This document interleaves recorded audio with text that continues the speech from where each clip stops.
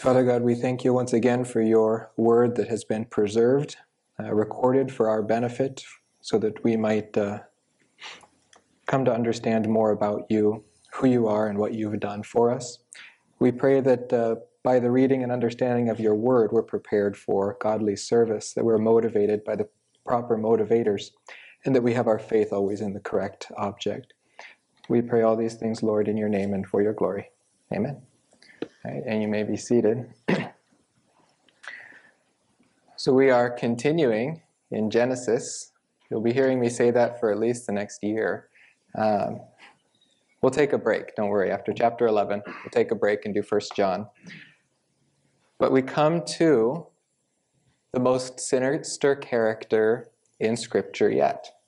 In fact, we come to the first person who we meet that there is no evidence that this man is saved.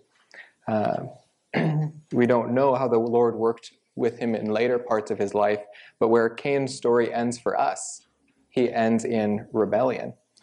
So this is yet another solemn passage for us to see the downfall of mankind.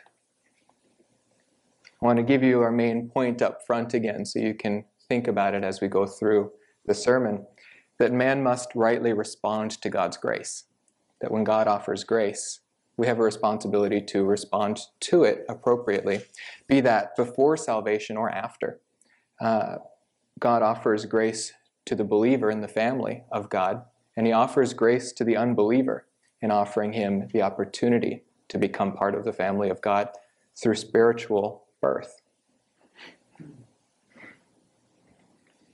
So we look first at these two sons born to Adam and Eve, and this is in fulfillment of God's promise that the seed of the woman would continue, that life would come from the woman, that although man is destined to die, God will preserve them. And last night I was thinking again of what Israel would have thought when they received this from Moses. And I don't know where exactly in the 40 years of their wandering they received this, but they had been sentenced to death. The generation that came out of Egypt was told that they would not enter the promised land, but that their children would. Eve as well had been promised that she would have children and that they would receive a Savior. So this would have been very meaningful for Israel to see that God does fulfill his promises of bringing up later generations, and that families do have a responsibility to teach their children the Word of God, what God said. And that's exactly what is happening this morning in this section of Genesis, that Adam would have instructed his children in the proper sacrifice to bring before the Lord.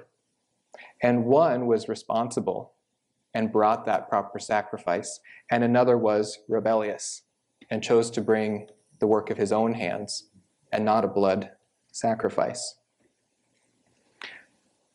But first, let's look at the birth of these two sons. In Genesis 4:1 it says, "Now the man had relations with his wife, and she conceived and gave birth to Cain." Whenever a word is, or a euphemism is used instead of an explicit word, there is question by liberal scholars of, does it actually mean what it says it means? Well, whatever relations does mean, the result was conceiving a child. So the text is pretty clear here what this means. The result of man's relations with Eve was Cain. This was a human born from Cain with the same sin nature as Cain. And his sin nature is going to be highlighted. But what Eve highlights demonstrates her faith, first of all, and it demonstrates proper doctrine, but it also demonstrates improper application of good doctrine. So she understood God's promise. In fact, she understood it better than we do when we just read it in a cursory reading. But she applied it a little too hastily.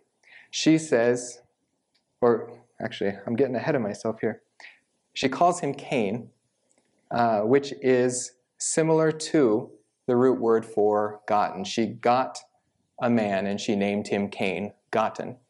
Whatever he is something she understands to have received.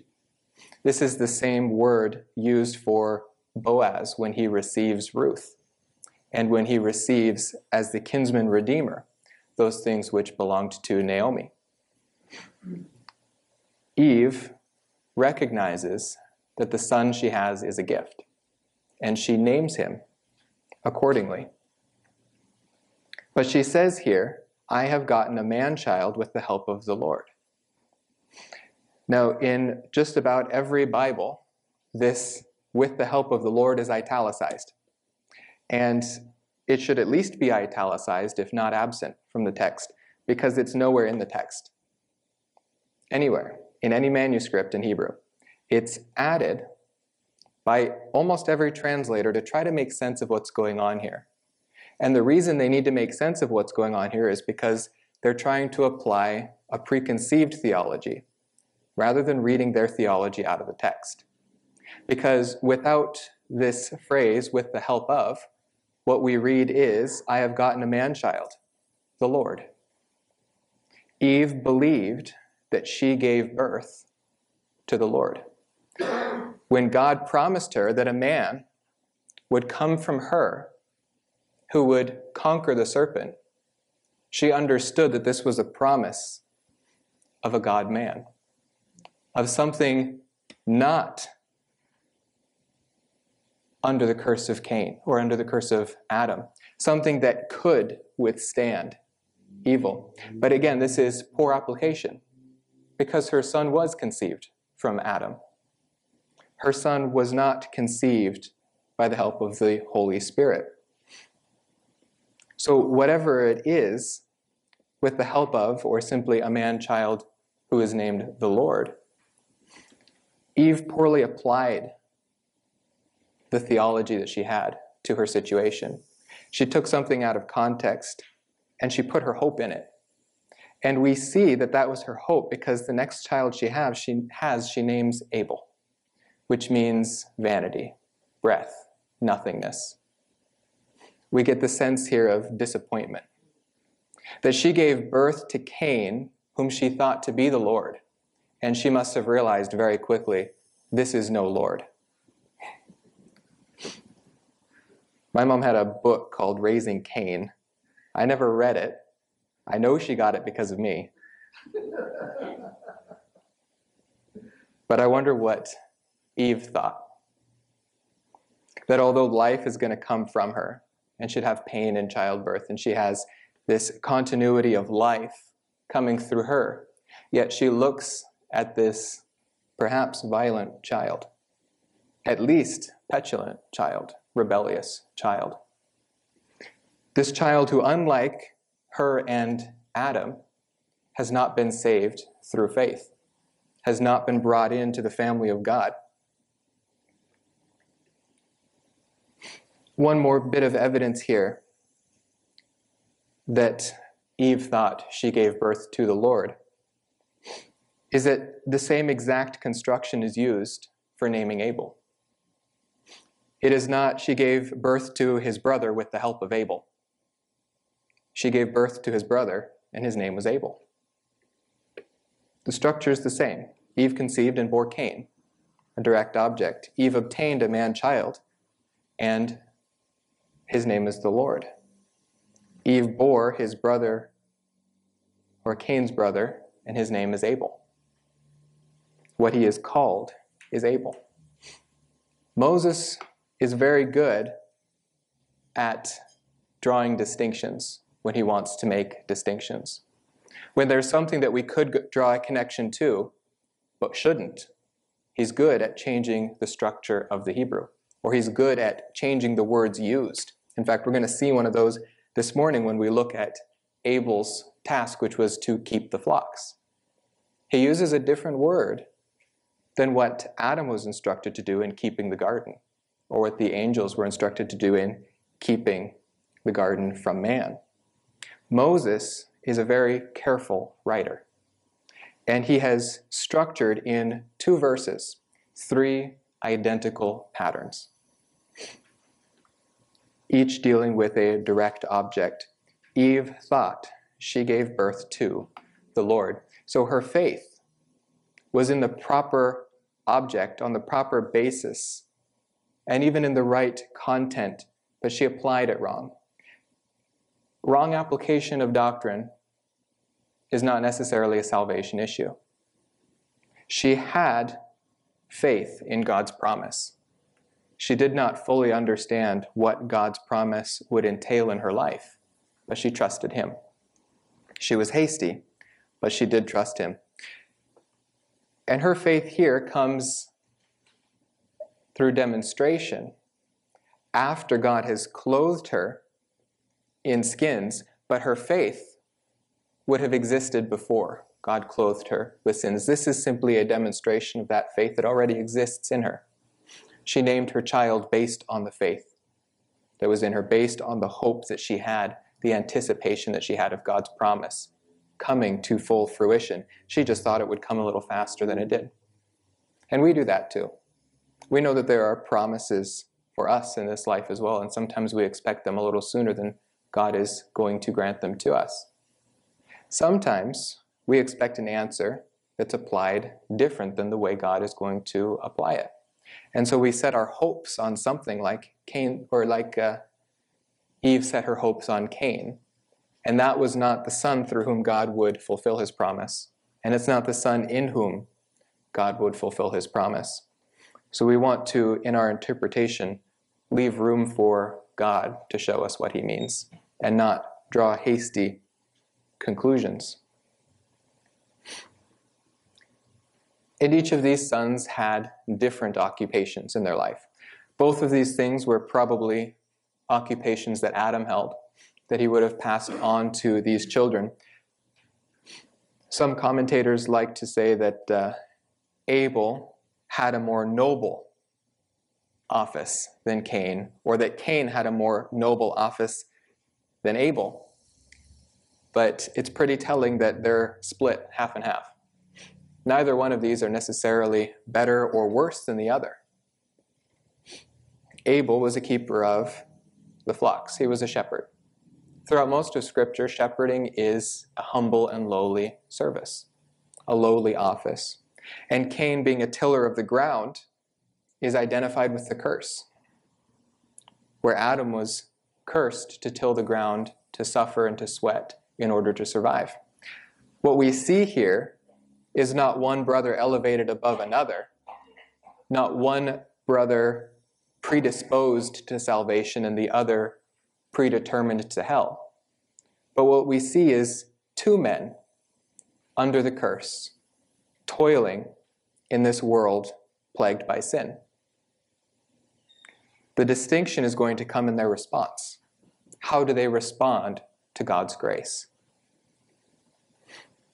And the response has to do with their responsibility under the dispensation of conscience. They have a stewardship on this earth, and part of their stewardship is approaching God in the proper manner, by the proper means, in the way that God instructs. This is different from dispensation to dispensation, but it is always on the basis of sacrifice. For us, we approach the throne on the basis of Christ's finished sacrifice on the cross. For the Jews, they approached God through the temple sacrifice. For Cain and Abel, for Adam and Eve, they approached God, likely at the gate of the garden, with a blood sacrifice. This was their responsibility under this dispensation. But we see that they did not both bring the same kind of sacrifice. They did not both listen to God and take him seriously. Only one did. So in Genesis 4, verse 3, we see, "So it came about in the course of time that Cain brought an offering to the Lord of the fruit of the ground, and Abel on his part also brought of the firstlings of his flock and of their fat portions." In the course of time, literally in the Hebrew reads, at the end of times. But this is a Hebrew phrase that means at the set time. At the time of termination, not necessarily of all times, but we could say at the appointed time. there seems to have been a specific time passed down to Cain and Abel that they were supposed to bring this sacrifice. Some say this might be a coming of age sacrifice. We don't know. We haven't been given that detail. We only have this bit of evidence that there was a specific time that it was supposed to be brought. But we understand that it is a ritual sacrifice, probably not something that was ad hoc or willy-nilly, but something that was brought at the right time, at the right place, being the right sacrifice. And what did Cain bring? He brought the fruit of the ground, and Abel brought the firstlings or the fat portions. Some try to identify this and say, well, Cain brought from his work and Abel brought from his work. Well, what Abel brought wasn't good because it was from the work of his hands. In fact, quite the opposite. What Abel brought was the sacrifice prescribed by God. Had the roles been reversed, and Cain were the keeper of the flocks, and Abel the tiller of the ground, Cain may have brought the firstlings of the flock, or he may have brought anything else. Perhaps he would have just brought wool. We don't know. But Abel, being the man of faith that he is, would have gone to his brother and got a lamb or got a goat. The word here, zone, means both goat and sheep, which Abel brought. Abel wasn't justified because he brought the best of what he had, and Cain because he brought the least of what he had, condemned. Abel was justified because he brought what the Lord had required him to bring. Being that this is at an appointed time, it may be cyclical. This may not have been the first sacrifice brought before the Lord by Cain and Abel. But this is at least the first time that the wrong sacrifice is brought, because there are consequences to Cain. Cain may have previously purchased from Abel a proper sacrifice and brought it before the Lord, though he would not have done so in faith. He would have done so in duty. But here he decides Abel gets to bring something from his own hands. So I will bring something of my own hands. Cain makes the same misconception that many of us do when we read this and think it has to do with their occupations and not with the Lord's occupation. In Hebrews 11:6, we read that without faith, it is impossible to please him. For he who comes to God must believe that he is, and that he is a rewarder of those who seek him. Abel came on the basis of faith.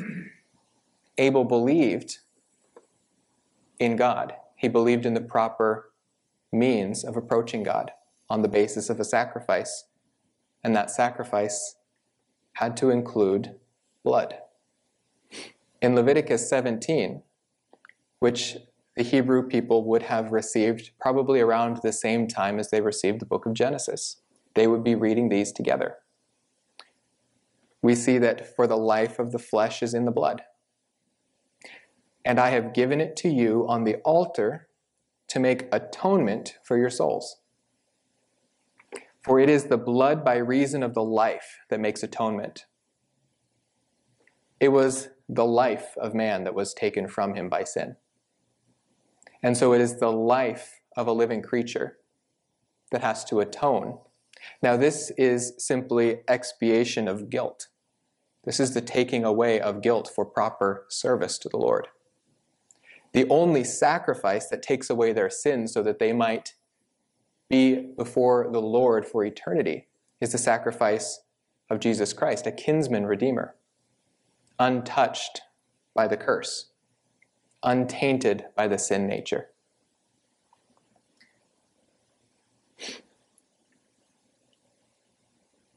In Genesis 3:20 through 21, we see that first sacrifice that was brought. We looked at this last week. It says, now the man called his wife's name Eve. He was demonstrating his faith in the Lord because she was the mother of all living. After Adam demonstrated his faith, God gives him a means of covering his guilt so that he might be prepared for service to the Lord in his fallen nature. The Lord God made garments of skin for Adam and his wife, and he clothed them. Clothing them didn't save them. Adam naming his wife didn't save them. But the faith that Adam had, which produced the response of naming Eve after God's promise, was the faith that saved them. And God responded in kind by taking away their guilt. The same happens for us. Though we are in a different dispensation, a different age, with further revelation of who this God-man would be that takes away our sins, we come to him on the basis of Christ's blood, and we confess our sins. It's not our confession that takes away our sins, but the faith that leads to confession that takes away our sins. And when we confess, he is faithful and righteous to forgive us our sins and to cleanse us from all unrighteousness. We confess those sins we know. But how can we confess the sins that we are unaware of? God understands that. When we confess those sins which are brought to our attention by the conviction of the Holy Spirit, he cleanses us from all unrighteousness so that we can be fit for service in this world and in the next. In Genesis 3:7, we see that Adam, after he fell, understood his nakedness and so attempted to clothe himself with fig leaves to cover his nakedness. But when the Lord appears in the garden, he hides. He does not bring this false covering before the Lord. He does not say, "It's okay, God, I sinned, but I fixed it." He understands that the God he stands before is righteous and holy and mighty, and that he has fallen.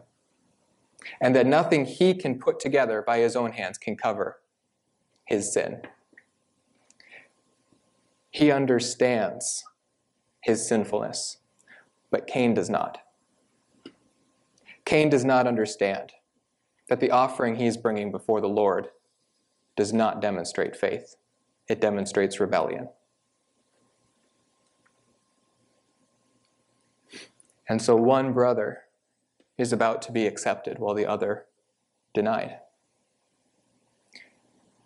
The Lord had regard for Abel and for his offering, but for Cain and for his offering he had no regard. We don't know how Abel and Cain knew that the Lord had regard or no regard for their offering. Some, again, postulate that the Lord sent down fire to consume Abel's but not Cain's. We don't know. The text doesn't tell us. And in fact, when the text is silent, it's smart for us to be silent as well. Because we have to remember this was written for a specific people in a specific time and for a specific purpose. And the author of this book is Moses, and the audience is Israel. And although these events are historic, the purpose that Moses is writing this book is not a historical record for curiosity's sake, but it is pedagogical. It is for the purpose of teaching Israel. And where the event would not necessarily teach Israel, Moses does not include it. So however they understood their acceptance, had Moses recorded it, perhaps it would have confused Israel. Perhaps they would have looked for a different confirmation than they received in the temple sacrifices. But whatever it is, Cain understood that God did not accept his offering. Oops, I just explained that. Cain understood. And I kind of lean towards the idea that Cain would have understood because his guilt was not removed. When we come before the Lord and we confess our sins, there is a spiritual reaction. There is a falling away of the guilt that plagues us, that conviction that we feel for the wrong that we've done. Oops, let me read this.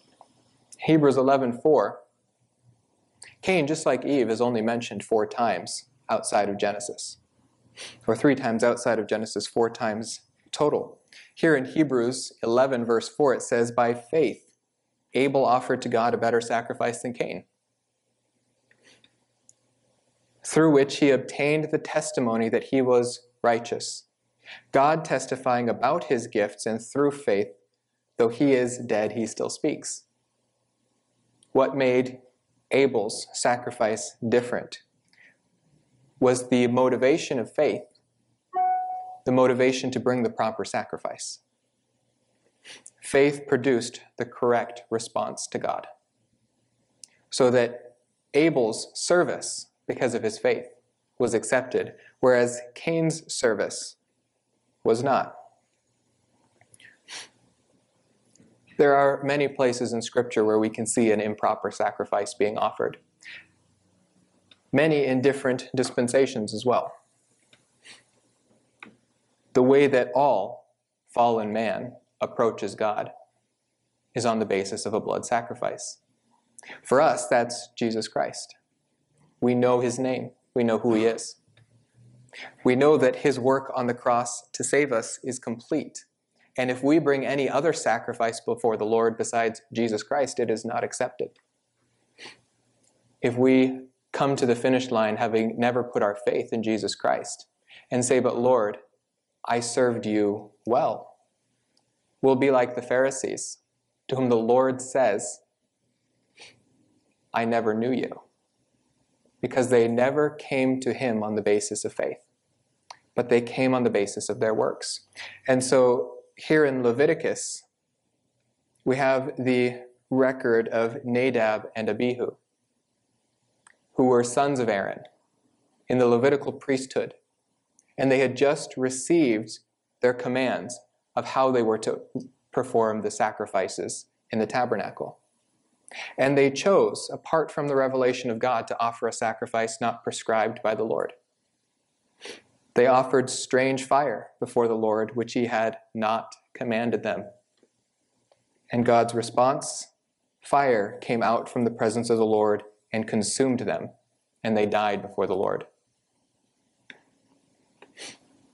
When looking at how God deals with Israel, he's a lot harsher than he is with Cain. He's going to extend to Cain far more grace.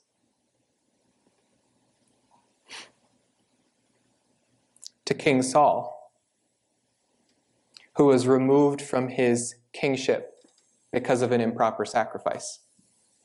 You know, Solomon does the same thing. But Solomon has a promise because of his father David that God will not remove him from the throne. So thank goodness for Solomon's dad, because Solomon's dad is the only reason Solomon remained king. You might even say Solomon was a worse king than Saul. They come pretty close. They were both idolaters. They both, especially towards the end of Solomon's life, had low regard for the holiness of God. But here King Saul, the first king of Israel, from the tribe of Benjamin, not from the tribe of Levi, not permitted to bring a sacrifice before the Lord. He brings a sacrifice before the Lord because Samuel, the prophet, a son of Levi, doesn't show up in time. And Saul has an army before him that he wants to go conquer, that he wants to go defeat. And he knows he's supposed to bring an offering before the Lord, but it's not him who's supposed to offer it. He disregards God's commandment. He disregards the way God has prescribed for him to bring that sacrifice forward.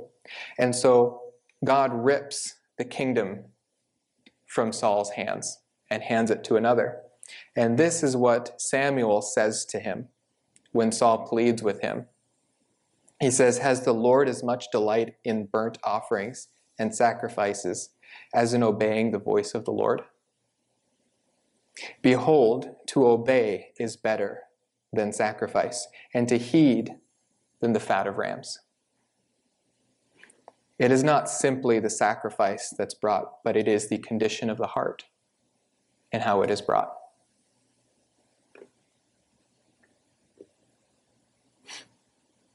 In Jude 11, which we did this last summer, we spent quite a bit of time, a whole sermon in fact, in Numbers 16, looking at the sons of Korah.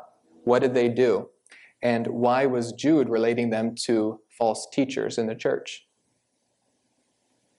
He said, "Woe to them, those false teachers, for they have gone the way of Cain."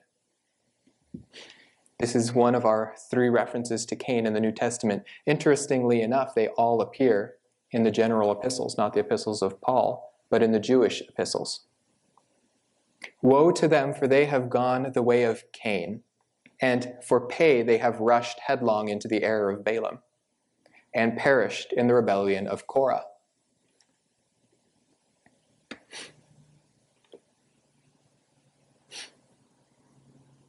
Well, Korah was a lot like Cain. The only difference being Korah was on this side of salvation, and Cain was on the other. God still has requirements for those in the family of God to be obedient to him.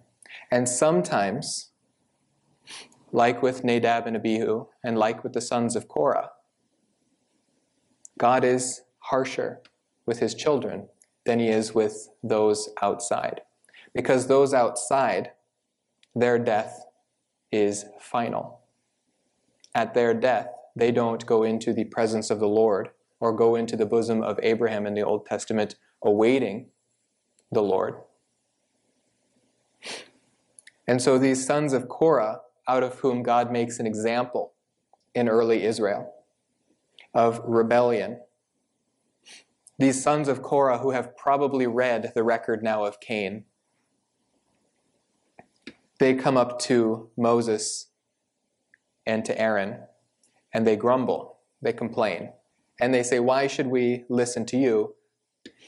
Has the Lord spoken only to you?" They say, "All of the congregation are holy, every one of them, and the Lord is in their midst." Korah has determined this himself. The Lord has said in this passage that Israel is not holy, that Israel has not walked in his commandments. So once again, man is acting as the arbiter, contrary to God's interpretation of the facts. And so Korah says, despite what God has said, we are indeed holy. We are indeed sanctified. They come before the Lord wearing nothing but fig leaves, and they offer a sacrifice of the fruit of the ground. They are, in essence, thumbing their nose at God's word, at God's prescribed manner of approaching him. And so Moses pleads with the Lord. And he pleads with the Lord to spare Israel from this rebellion of Korah, not to wipe them all out because of this rebellion. And the Lord says to have them bring their fire pans and to offer a sacrifice, and he will accept those who are holy, and he will not accept those who are not. It says, even the one whom he will choose, he will bring near to himself. He will draw them closer. But he will not regard the offering. Moses pleads with the Lord. The offering that they bring not in faith, an improper sacrifice, do not regard their offering. He says, I have not taken a single donkey from them, nor have I done any harm to them. Korah's rebellion is from within. Korah's rebellion comes from the heart of this stiff-necked people that grumbles against the Lord and the Lord's chosen. And where do they meet? But at the tent of meeting, in the presence of the Lord. Just as Cain and Abel likely offered their sacrifices at the gate of Eden where the presence of the Lord remained, so here the offering is brought to the entry of the tent of meeting, and the glory of the Lord appeared to all the congregation of Israel. This is not the only time the glory of the Lord appears to all of Israel. In fact, this is not the first time that this has happened. And the first time, they were terrified as well. And so terror does ensue, and so does destruction. In fact, Moses says, just to make it extra clear that this judgment is from you, do something brand new. Do something you've never done before, and open the earth to swallow the rebellion. And so the sons of Korah are swallowed by the earth and all their possessions, but those 250 who brought an improper sacrifice to the Lord. It says, fire also came forth from the Lord and consumed the 250 men who were offering incense. The Lord's judgment is sure. And the Lord takes seriously the proper sacrifice. In the next couple of weeks, we're going to see what happened to the world that began with the rebellion of Cain. Just how bad things could get. And through the course of Genesis 4 through 11 now, we're going to see why God needed to pull out a peculiar nation, this people of Israel. And so we understand why God acts harsher with Israel, because he needs to squash this sort of rebellion early on, because they seem already predisposed to rebellion. And it's going to be by the glory and the might of God alone that he is able to turn this people towards him, to soften their hearts, in fact, to give them new hearts. He picks a rebellious people, a small people, and he deals harshly with them as a father deals harshly with a petulant child. But he is bringing them into obedience. He is bringing them into faith. And this, for them, is just the beginning in Genesis and in the Pentateuch. This is for their instruction for all their generations. And this is where it begins, here in Genesis. What, then, was Cain's response? When the Lord demonstrated that Cain's offering was not accepted,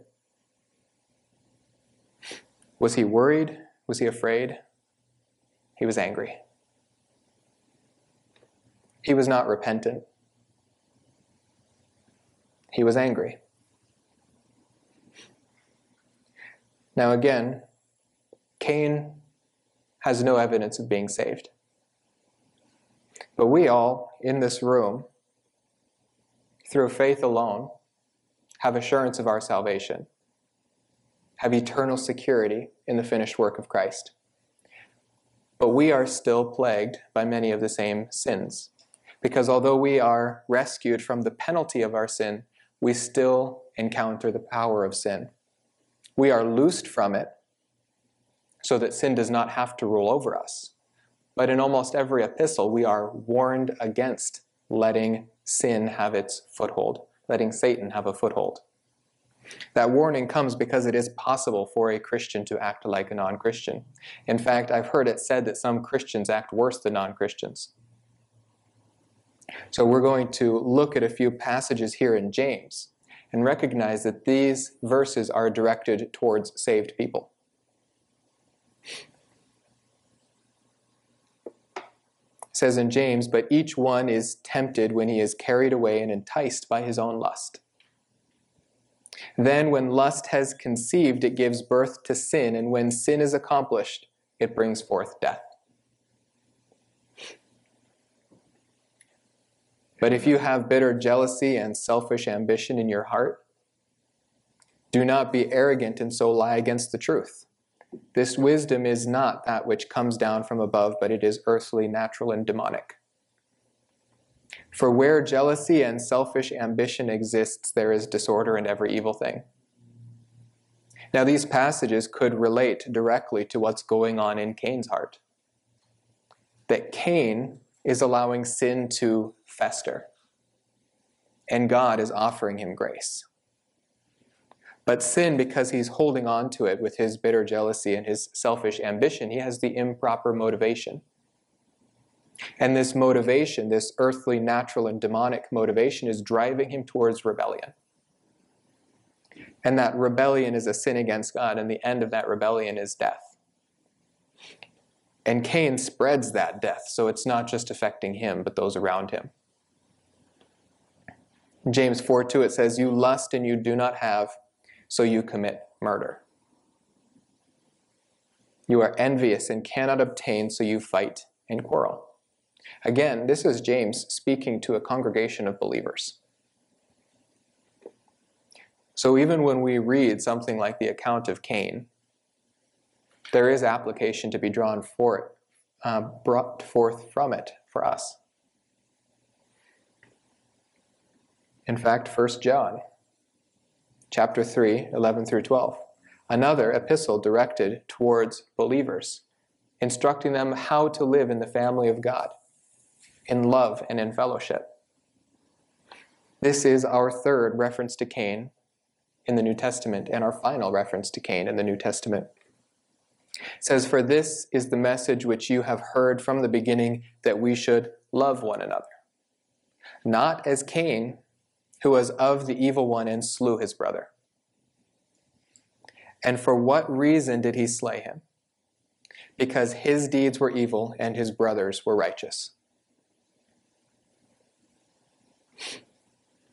This is kind of a chilling passage in 1 John, a book that is mostly positive, dealing with love for one another, dealing with right fellowship, dealing with our hope and our promise in the Lord and all he has done for us. But we do get warnings in this book of how not to act in the body of Christ. And just as surprising as it is that one brother rises up against his own brother in Genesis 4, so we should be surprised and heartbroken when one Christian raises up against his Christian brother. Infighting is possible in a church, and in fact it happens quite often. And part of the reason that it happens is because the church does not preach the proper motivation often for service. It's often legalistic, or to bring bodies in. They'll preach health and wealth. And these are improper motivations for serving the Lord. So when you see someone else blessed, you become angry like Cain. Why is the Lord accepting his sacrifice and not mine? Well, you have the wrong motivation for offering your sacrifice, and you've brought the wrong sacrifice. You are not acting in faith. You are not trusting in the Lord, but you're trusting in the work of your own hands. And you're expecting an improper response from the Lord as well. Nowhere does he promise health and wealth. He promises trials and tribulation. He says, because the world hated me, so they will also hate you because I am in you. Cain's response is violent. Cain's response is slaughter. Sin didn't start out small and get bigger. There's an argument that it started with the biggest.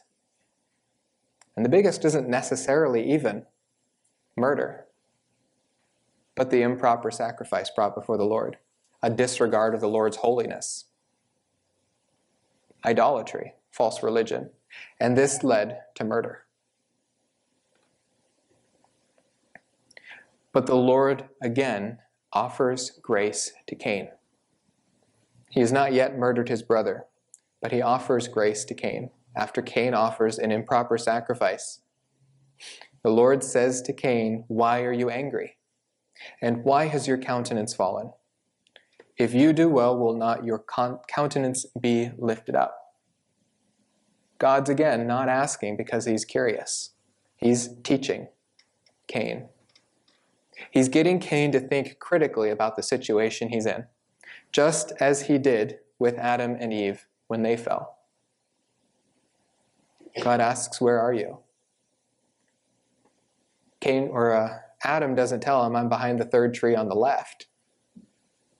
No, he says, "I hid because I was afraid, because I was naked." God says, "Who told you you were naked?" And he points his finger at his wife, but he does admit to eating from the tree that he was forbidden to eat. And he says to Eve, "What have you done?" And she points the finger at the serpent, but she also admits to eating. from the tree that she was forbidden. Cain's response is different. Cain doesn't even offer a sorry excuse for a confession. In fact, Cain is silent. Cain says nothing. Cain ignores the Lord. Cain's desires are in conflict. Cain does not have a biblical worldview. Cain has an earthly, natural, demonic worldview. His wisdom comes from below, not from above. And so here in our sequence of events, we move from the revelation of the proper means of approaching God to the responsibility of man, the human test under this dispensation, which is going to be to do all known good and to avoid all known bad, all known evil. Charles Ryrie says of this human responsibility through sacrifice that during this stewardship, that is the stewardship of conscience, man was responsible to respond to God through the promptings of his conscience. That this was the primary means that God would communicate with them. And this is one reason, again, why I believe that they understood their sacrifices to be accepted or unaccepted through the removal of the experience of guilt. Because God, at this time, was working through their conscience. We get that from Romans 2:15. And part of a proper response was to bring an acceptable blood sacrifice as God had taught him to do. This human test of their conscience, the promptings of man's conscience, ends terribly. It ends in the first part of Genesis chapter 6. And in fact, the times get so bad that the end of our times are related to that time. It says, so it will be as the days of Noah. Because mankind, prompted only through their conscience, waxed worse and worse and worse. And evil grew out of evil and increased over the whole earth. We're going to talk about this more next week. We're going to look ahead a bit and see why God had to bring in human government. And then we're going to see some of the failures of human government in protecting life. But it eventually is brought in to protect life, because the evil that starts with murder just gets worse and worse and worse, with no regard for God and no regard for life. But God has a few more words for Cain as well. He says, if you do not do well, sin is crouching at the door, and its desire is for you, but you must master it. So not only is he asking him questions to teach him, but in Cain's silence, the Lord also teaches directly and says, in essence, step carefully. You are about to pass the threshold. And sin is standing right outside that threshold, and it is ready to devour you. I think of the passage from 1st, 2nd Peter, that Satan is like a roaring lion seeking someone to devour. Sin here might be pictured as a crouching lion ready to pounce. Satan is about to get his foothold in Cain because Cain is not responding to God's grace. But Cain instead is trying to bring works of his own hands. Cain does not understand his sinfulness and the cure for the penalty of sinfulness. Now, there is one issue here that I have not been able to resolve in the text. And I want to be honest with you about that. Sin is seemingly not the antecedent of this possessive pronoun, its. Sin is in the feminine, and its desire is in the masculine. Now, the structure of this language is so that sin and its cannot be referring to the same object. But its is referring to whatever is crouching, And some have tried to solve this by saying that it's because whatever is crouching is a masculine noun, but we don't have that masculine noun here. So the best I can do for you is something strange is going on in this passage. And I don't know what it is. But we see that Cain is in danger of whatever it is crouching, of mastering him rather than being master over it. And this is the same structure, again, as we had in chapter 3, verse 16, where the woman is told that her desires will be for her husband. So this sin, or whatever it is, its desire is for Cain. And you'll remember that because of verse 7 in chapter 4, we interpreted this desire that the woman has as a desire to conquer, a desire to dominate, an introduction of conflict into marriage. But here we're going to use what is perhaps paradoxically circular reasoning to say that both of these can't fit together if they mean anything but conquering and domination over another. There are a few different interpretations of what this might mean. One interpretation by F.W. Grant, an old dispensationalist from the early 1900s, was that the proper sacrifice had been delivered by God outside Cain's house. That Cain had only to go and collect this offering and bring it and sacrifice it. That God had even brought that sacrifice right to his door. And now this isn't a bad idea, but it doesn't fit with Genesis 3:16. We can't interpret both of those identical structures the same way, being only 11 verses apart, if we interpret the sacrifice to be that.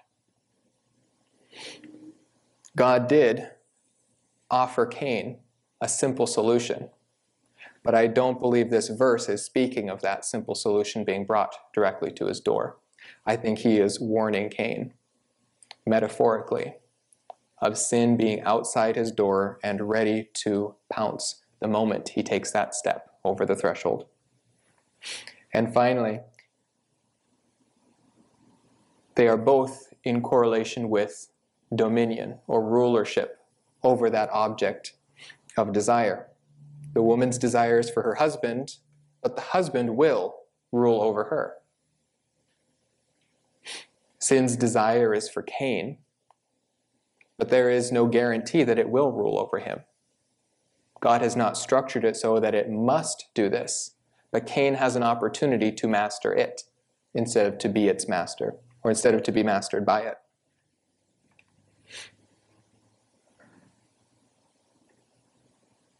And so in closing here, we're going to look at some proper motivations for how we are to bring our service to the Lord. And the core of all of our motivation, the best that we can possibly bring him, has to be founded on the basis of love. That because he first loved us, so we love him. And it's on this foundation of love that we are able to serve him properly. When we have come before him with the proper sacrifice, and that is Jesus Christ, and Jesus Christ died for us out of love, then that love will be manifest in us so that our response to him should be as a child's response to a parent when the child responds appropriately out of love alone. This is the best possible Christian service that we can bring to the Lord. Some say that this is the most spiritually mature basis, the most spiritually mature motivation, is when we are in close, intimate fellowship with the Lord. And so we serve out of love, not out of duty or obligation, but because we seek his best, because he seeks ours. The second is gratitude. This is our reasonable response to the Lord. It's not divorced from love, but it does seem to be on a lower level. Again, a good response is gratitude. We see this in places like Romans 12, where we have experienced through Romans 5 to Romans 8 all that the Lord has done for us in our salvation. That he's not only taken us from the penalty of sin, but he progressively removes us from the power of sin as we allow the Holy Spirit to take a hold of us. But we see also at the end of Romans 8 that the whole earth groaning for the redemption of the sons of glory, that we will be glorified with the Lord. And then after a brief section dealing with the promises to Israel that will not fail, Paul says that it is our reasonable sacrifice to the Lord that we serve him. That out of gratitude, we serve the Lord. Another is significance. And this is not necessarily significance in this world, but an eternal significance. That we are serving the purposes of God. This was one of the motivators for Jesus Christ in serving the Lord. That he seeks the will of the Father, because the Father has this all in his plan. Now, Jesus Christ was the God-man, but he did have a human nature.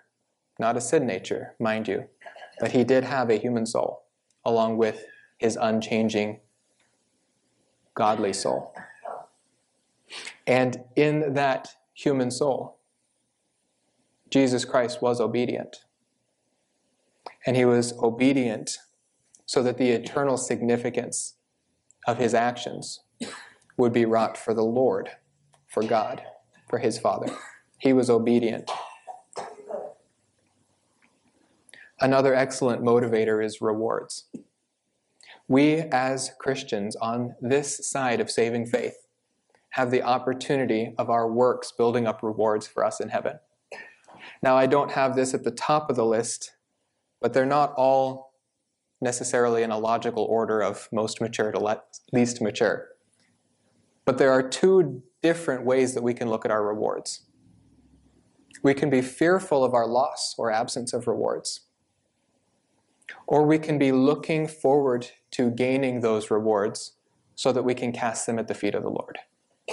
In Revelation 4:10, we see that these crowns that we will receive for our service by means of the Holy Spirit will be cast before the feet of the Lord for his glory. So these rewards we don't seek for our glory, but for his. And that is the proper motivation for seeking rewards. We might serve out of duty. Again, Jesus Christ mentions this motivator. And so does Paul. In fact, this seems to be a big motivator for Paul. That love, gratitude, significance, and rewards surely are not absent from his writing. But he does have this sense of duty, this sense of obligation. And it has to be on the basis of love. But he knows that this is his proper response to the Lord. That although we are not saved by our works, we're not saved by any responsibilities that we might achieve, we do have responsibilities in the body of Christ. We are not saved by grace and then get to go live however we'd like. Now we are saved by grace no matter what. But we have a responsibility, as Paul brings out, to live appropriately with that gift.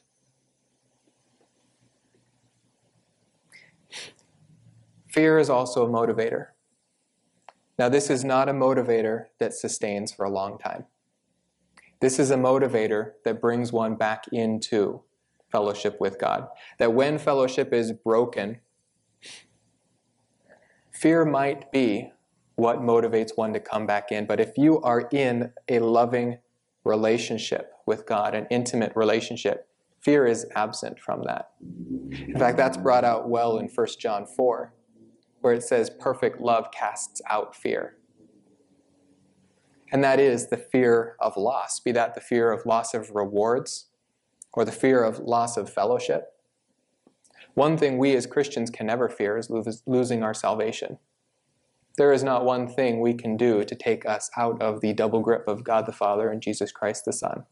because there was not one thing we did to get ourselves into their grip. There is nothing we can do to lose that. But there are plenty of reasons for a Christian to fear when a Christian is acting rebellious. The Lord does castigate his children. Proverbs speaks of that. Romans speaks of that. That there might be temporal punishments for children in the body of Christ. Ananias and Sapphira are a good example. They're an extreme example, but they are a good example. If fear is your motivator, you may not be rightly related to God in the body of Christ. You may need to confess whatever sin is keeping you apart from the Lord. That is private confession to the Lord of whatever is standing in the way of whatever is causing you fear. Because perfect love casts out fear. And we want to be in a perfect love relationship with Jesus Christ. So I'm going to close with two passages here, one from Ephesians and one from Romans. In Ephesians 3:14 says, "For this reason I bow my knees before the Father, from whom every family in heaven and on earth derives its name, that he would grant you, according to the riches of his glory, to be strengthened with power through his Spirit in the inner man, so that Christ may dwell in your hearts through faith, and that you, being rooted and grounded in love, may be able to comprehend with all the saints what is the breadth and length and height and depth, and to know the love of Christ, which surpasses all knowledge, that you may be filled up to all the fullness of God." This is Paul speaking of the proper motivation for Christian service. That we, when we are grounded in the love of Christ, are motivated to serve. That it is not a legalistic obligation for us to be about the business of our Father. But it is because of love for God and love for the world and to see them brought into the family of God that we serve him. Romans 5:3 says, "And not only this, but we also exult in our tribulations, knowing that tribulation brings about perseverance, and perseverance proven character, and proven character hope." Now this is in contradistinction to the passage in James that speaks about the process of sin resulting in murder. Here, our tribulations, our trials, when we are looking at them biblically, they bring about perseverance. They bring about proven character, and it brings about hope. And hope does not disappoint. Because the love of God has been poured out within our hearts through the Holy Spirit whom he has given to us. Hearts through the Holy Spirit who was given to us. I can't read this morning. Well, our main point. Let's look at it one more time. Sin gets a foothold where fellowship with God is not attained or maintained. And God's grace is always safe. Man's rebellion is always deadly. Love motivation keeps the Christian from rebellion. So on the basis of love, seek first the kingdom of God. Seek first his will. And when you're in a right relationship with him, and when your fellowship is strong, when intimacy is growing, not by your works, by your deeds, by your actions, but through the exercise of faith, in tribulation, in troubles, that no matter what, we can always come to the Lord and know that he is there offering grace. Let us pray. Dear Lord, we thank you for your gift of grace in all situations, that we have already begun to live our eternal lives on the basis of our salvation in Jesus Christ, and that no one can take that away from us, but we have responsibilities here in the body of how we are to live and how we are to approach you. We pray that you keep us faithful and that you bring us ever closer to you in intimacy with you, We pray all these things, Lord, in your name and for your glory. Amen.